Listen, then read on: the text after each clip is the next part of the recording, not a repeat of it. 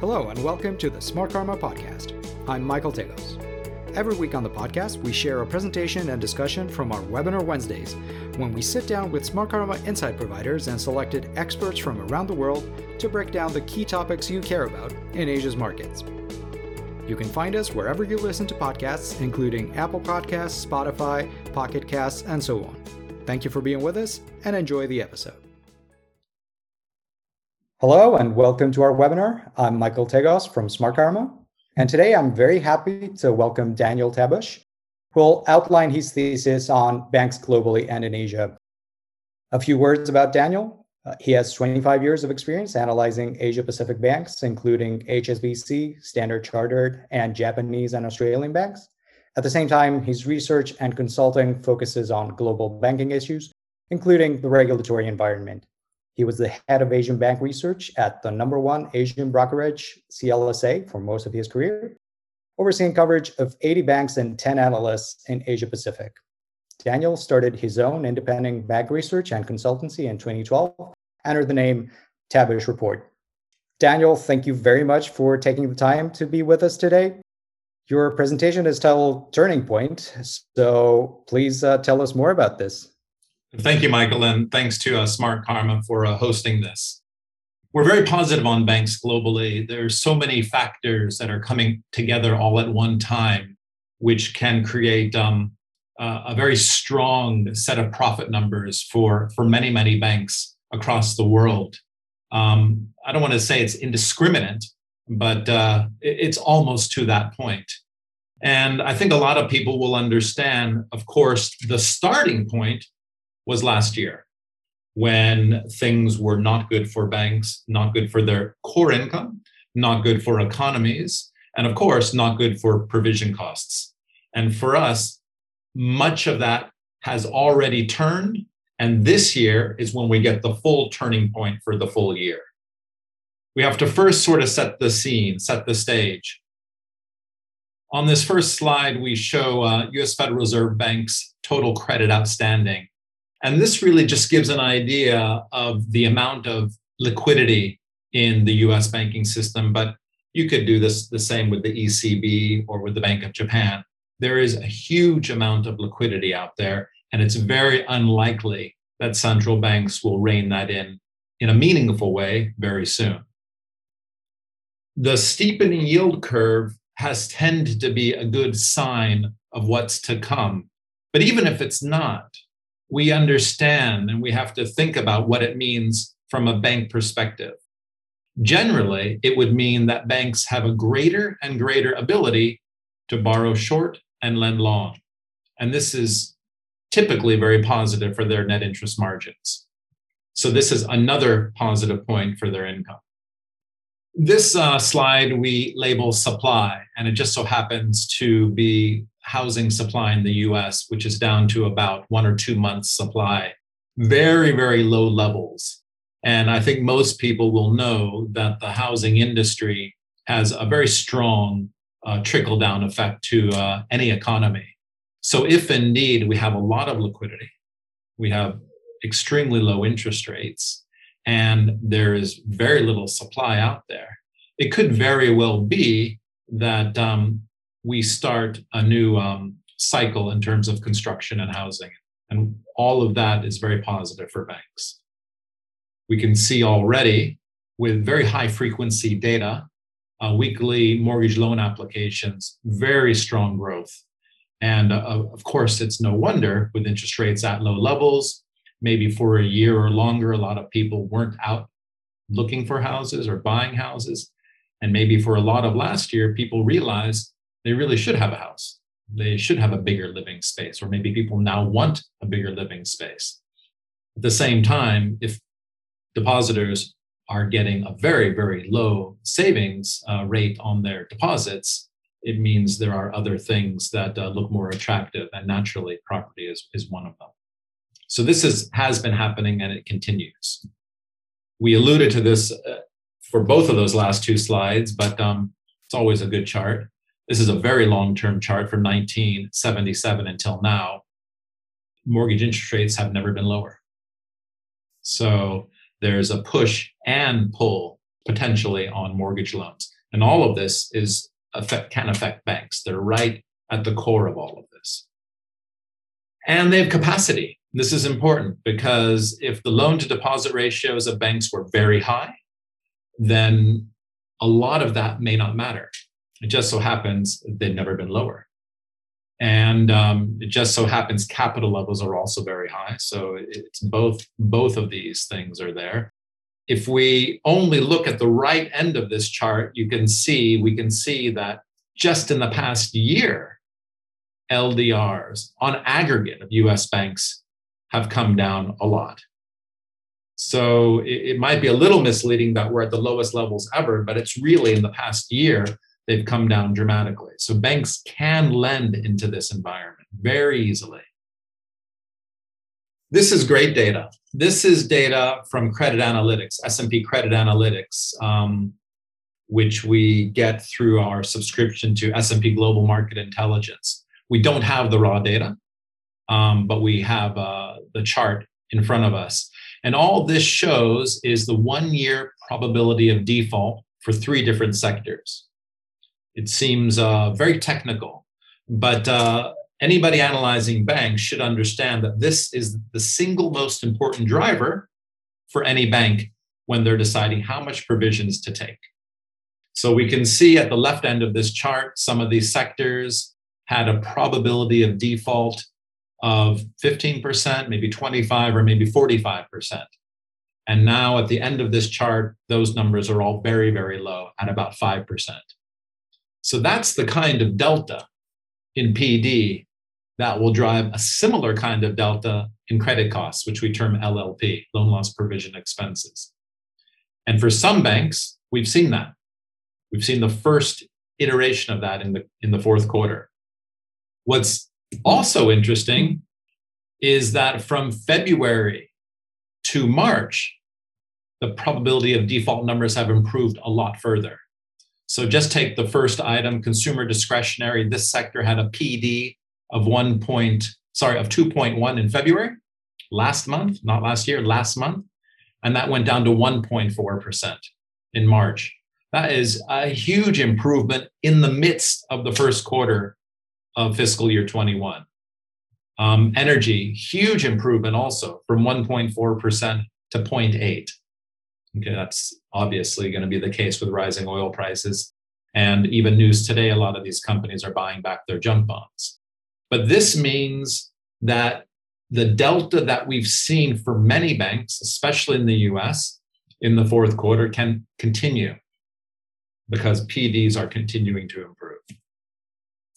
This is Wells Fargo.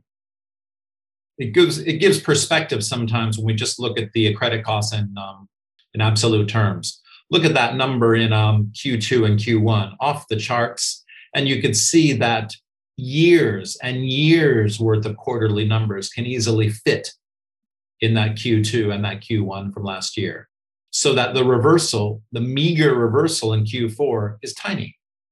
You can have an entire year of reversals during fiscal year 21, or of course, very, very low numbers.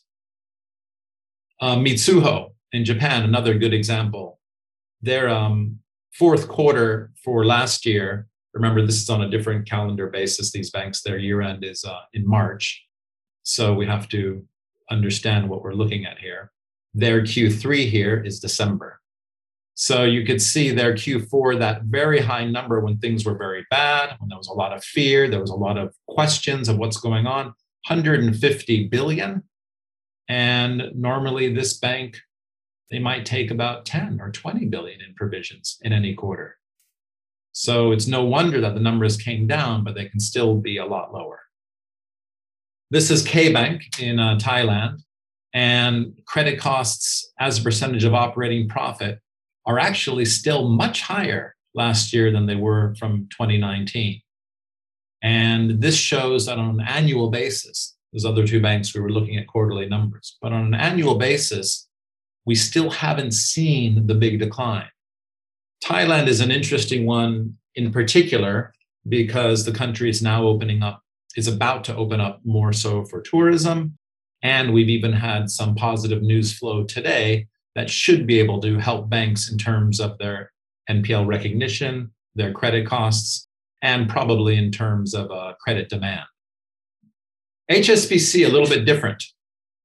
And we need to stress that point. The concern with HSBC is its loan distribution, firstly.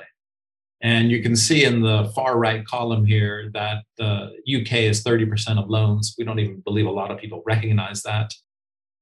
Its Hong Kong business is just under that. So these are the two big components of HSBC's loan book. There are a host of concerns with their constant restructuring, the costs of that restructuring, their inability to be efficient or to operate at a profitable level like peer banks in many markets where it operates. But this is a specific concern for now, partly because of the data on this slide. UK trade numbers are terrible in January. So UK imports from Germany down a bit. UK exports to Germany down a lot more. And people have been talking about the exit from the European Union for so long now. People are probably immune to the discussion. But the reality is the implications are coming through in trade data. It's not just Germany, by the way. So one would have to expect some weakness in the UK economy, and then we have to extrapolate that across one of the most important banks there. And then there's Hong Kong. There's a clear and new and worrisome geopolitical risk in Hong Kong. There could be, none of this is there yet, at least in the data that we've looked at, capital flight, less investment. What would be a real concern is if property prices weaken, because that is the real underlying collateral for all loans in almost all these systems, but particularly in Hong Kong. And we would not be surprised if there's a country risk overlay for Hong Kong because of what's happening with Beijing. The country was just taken out of some sort of a freedom index made by Heritage. But sort of every week now, we learn about a new sort of measure coming through from Beijing, whether it's changing the curriculum in the schools or imposing more restrictions on who Hong Kong can elect to their government. This is where HSBC is focused, these two countries, the UK and Hong Kong. So we have to keep that in mind.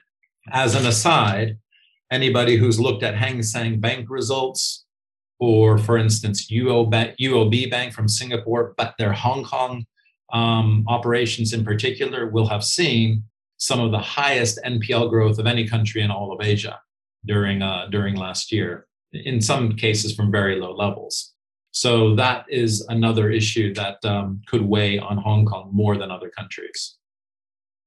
Philippines, we've included Security Bank here, which is in the midst of an incredible transformation into consumer loans, away from other kinds of loans, improved funding mix, everything that supports ROA expansion. But what we've shown here in particular is its credit costs. The increase in credit costs is incredible in the last year. And actually, a lot of this was offset by gains on trading from their treasury, market to market, actually, on their treasury bonds. So ROA improvement wasn't as magnificent, wasn't as terrible as you would think. But the point here is that there is a long way down that this number can come. And that's where you can and Security Bank is going through a core transformation of its business. That's a double positive. This is a newly listed bank in Vietnam, ROA expansion, actually some similarities with the other story we just mentioned, a transformation of its balance sheet, a strong focus on asset liability management, improvement in fee income. ROA growth has been very strong in arguably the worst year since the Asian financial crisis. And remember, Vietnam still is a country which is underbanked, where you can command better pricing even as funding costs are declining. So that's not a terrible environment in which to operate. And this bank, Vietnam Maritime Commercial, has seen some of the best net interest income growth of any bank in Asia. And actually, we've seen many banks globally with contracting net interest income growth. So it's a very, very different kind of environment in this frontier market. India to us stands out, but negatively. And this is a chart which shows the average corporate interest coverage, but for only companies which are at less than 1 times in the latest calendar year. So calendar year ending December. So a big deterioration. While we were waiting for this presentation to start, we also looked at a total debt to EBITDA, and also a very worrying and high number, much higher in the latest year than the year before. People may know that there's been a ruling from the government that banks will actually have to more properly classify their bad loans, where they were hoping that they wouldn't. So our feeling is that across the world, across Asia, you could see a lot of banks with declining credit costs or reversals.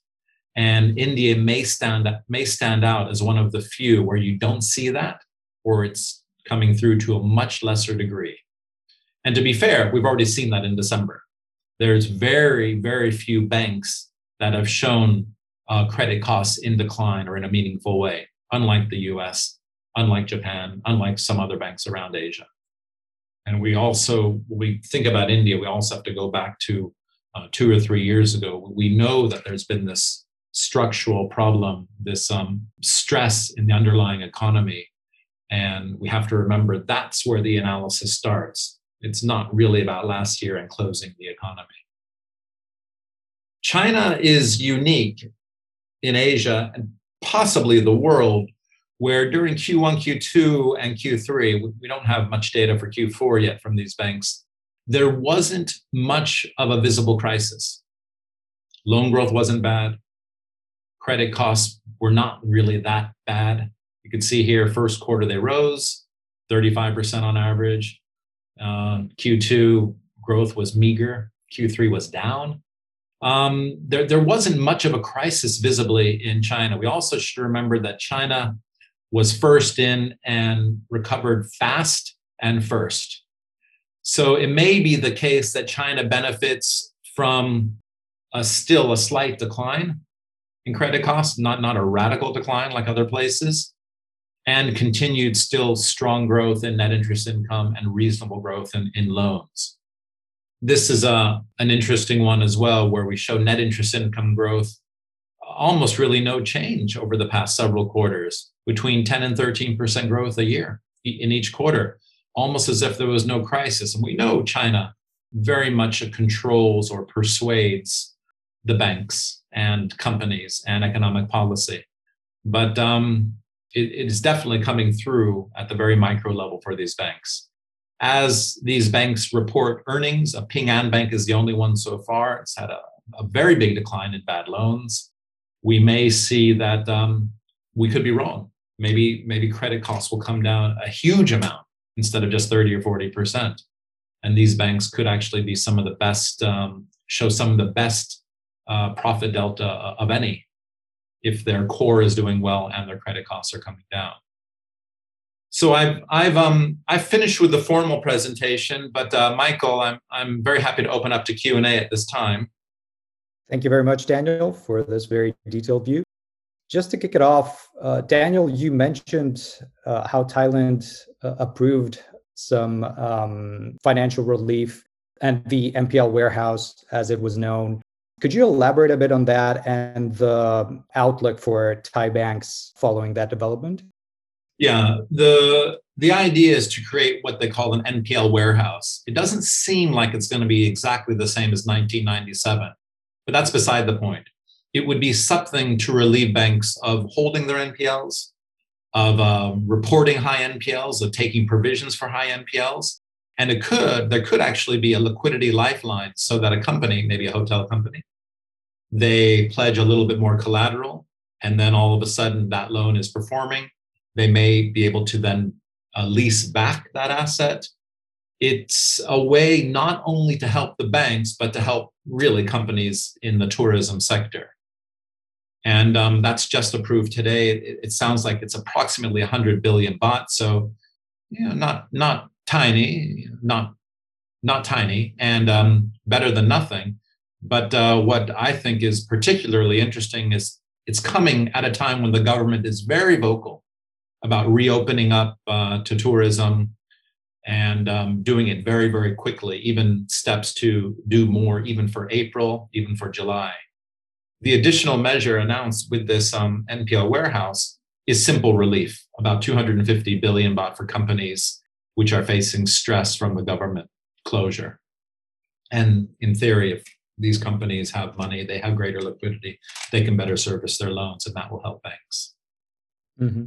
And I think, so we've heard from, the US that they will not be winding back stimulus, despite the stronger outlook that you described up top.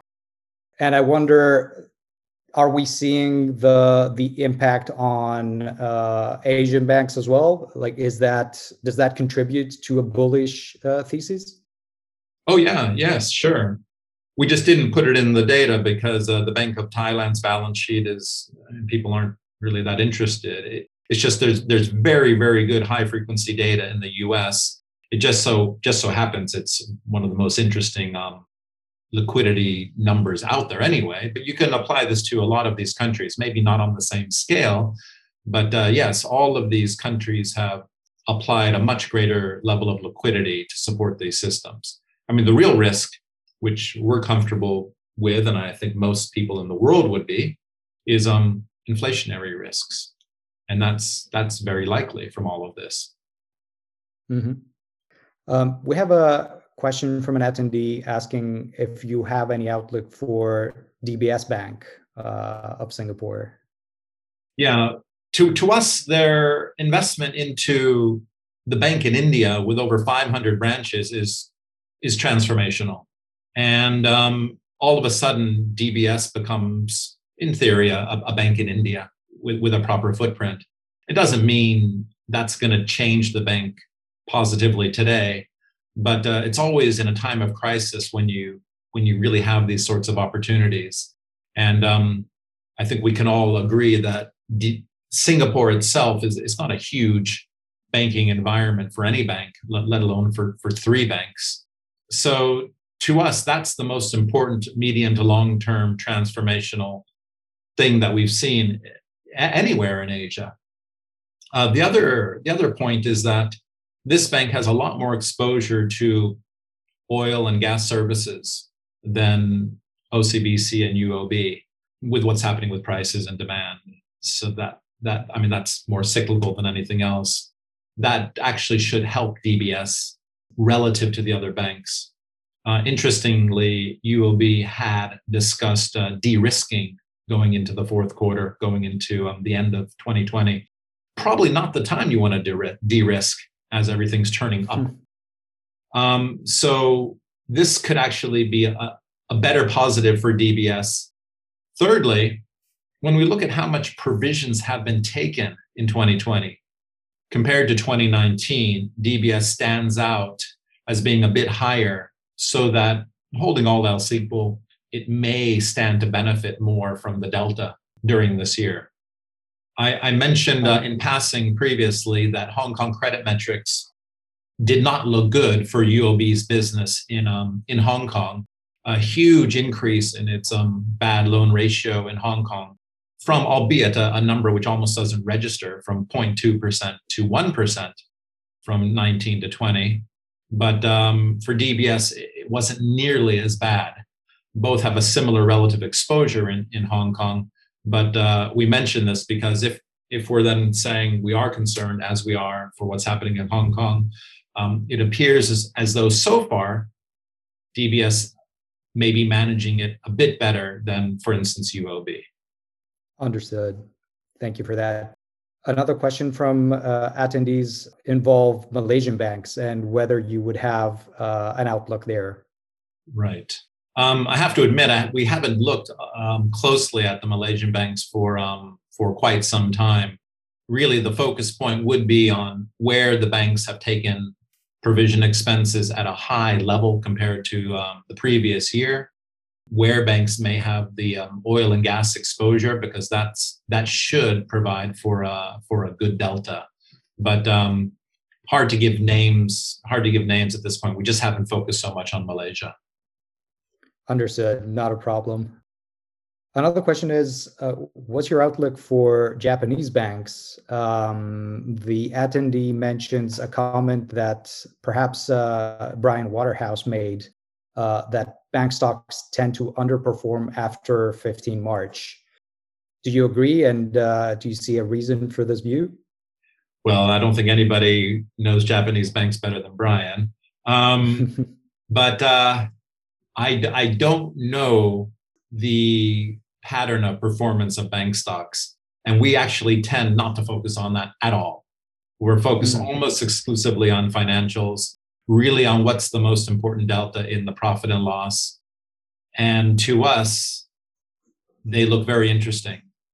Firstly, because ROAs for Japanese banks, and we're really thinking of the biggest ones, not all the small regionals, ROAs are very, very, very low in Japan. They're not efficient. Their margins are low. Nominal rates are low. It doesn't make for a good environment in terms of ROA. So that if you have an environment where credit costs were cyclically high, which they were in the March quarter of last year, possibly in the June quarter of last year, and those numbers can come down at a time when Japan is reopening, restarting its economic engine, the delta from, let's say 15 basis points ROA to say 25 basis points ROA, that is tremendous in terms of profit growth. And that's where we like these banks. I see. Thank you for that. Changing a little bit in geography again, you mentioned India and the recent development, the recent court decision to force lenders basically to resume classifying and disclosing bad debt. Do you think that the government will step in here and kind of provide relief to the banks? No, it's the other way around. They're providing disrelief. Basically, they've said there's too much moral hazard. So this was driven by the government and the RBI. So no, I think it's the other way around. Whereas now, I think the way they're looking at it, they're saying, look, we know the numbers weren't quite right. We know India was in dire straits well before 2020, and it's very difficult to continue the charade, the moratorium, especially with reporting. And there's a lot of moral hazard. So I think they're saying, we're now going to report the real numbers. We're going to force the banks to report the real numbers. And they will have to do that. And that has implications for credit costs, for NPLs. And it probably will not be good. Understood. Well, we're just about coming up on time. So if there are no more questions from the audience, Daniel, I want to thank you very much for your time today. And I want to thank everyone for attending and for sharing your questions with us. Please note that Daniel is available for bespoke research requests. So do contact your Smart Karma account manager if you would like to engage Daniel. And if you have any more questions, please email us at research@smartkarma.com. Daniel, thank you very much once again. Okay, thanks, Michael. Thank you, everybody. Bye for now. That's it for this week. If you liked this episode, please share it with your networks and follow Smart Karma on your social media. We're Smart Karma everywhere. And of course, don't forget to visit smartkarma.com for truly independent, differentiated investment research. As always, thank you very much for listening, and see you at the next one.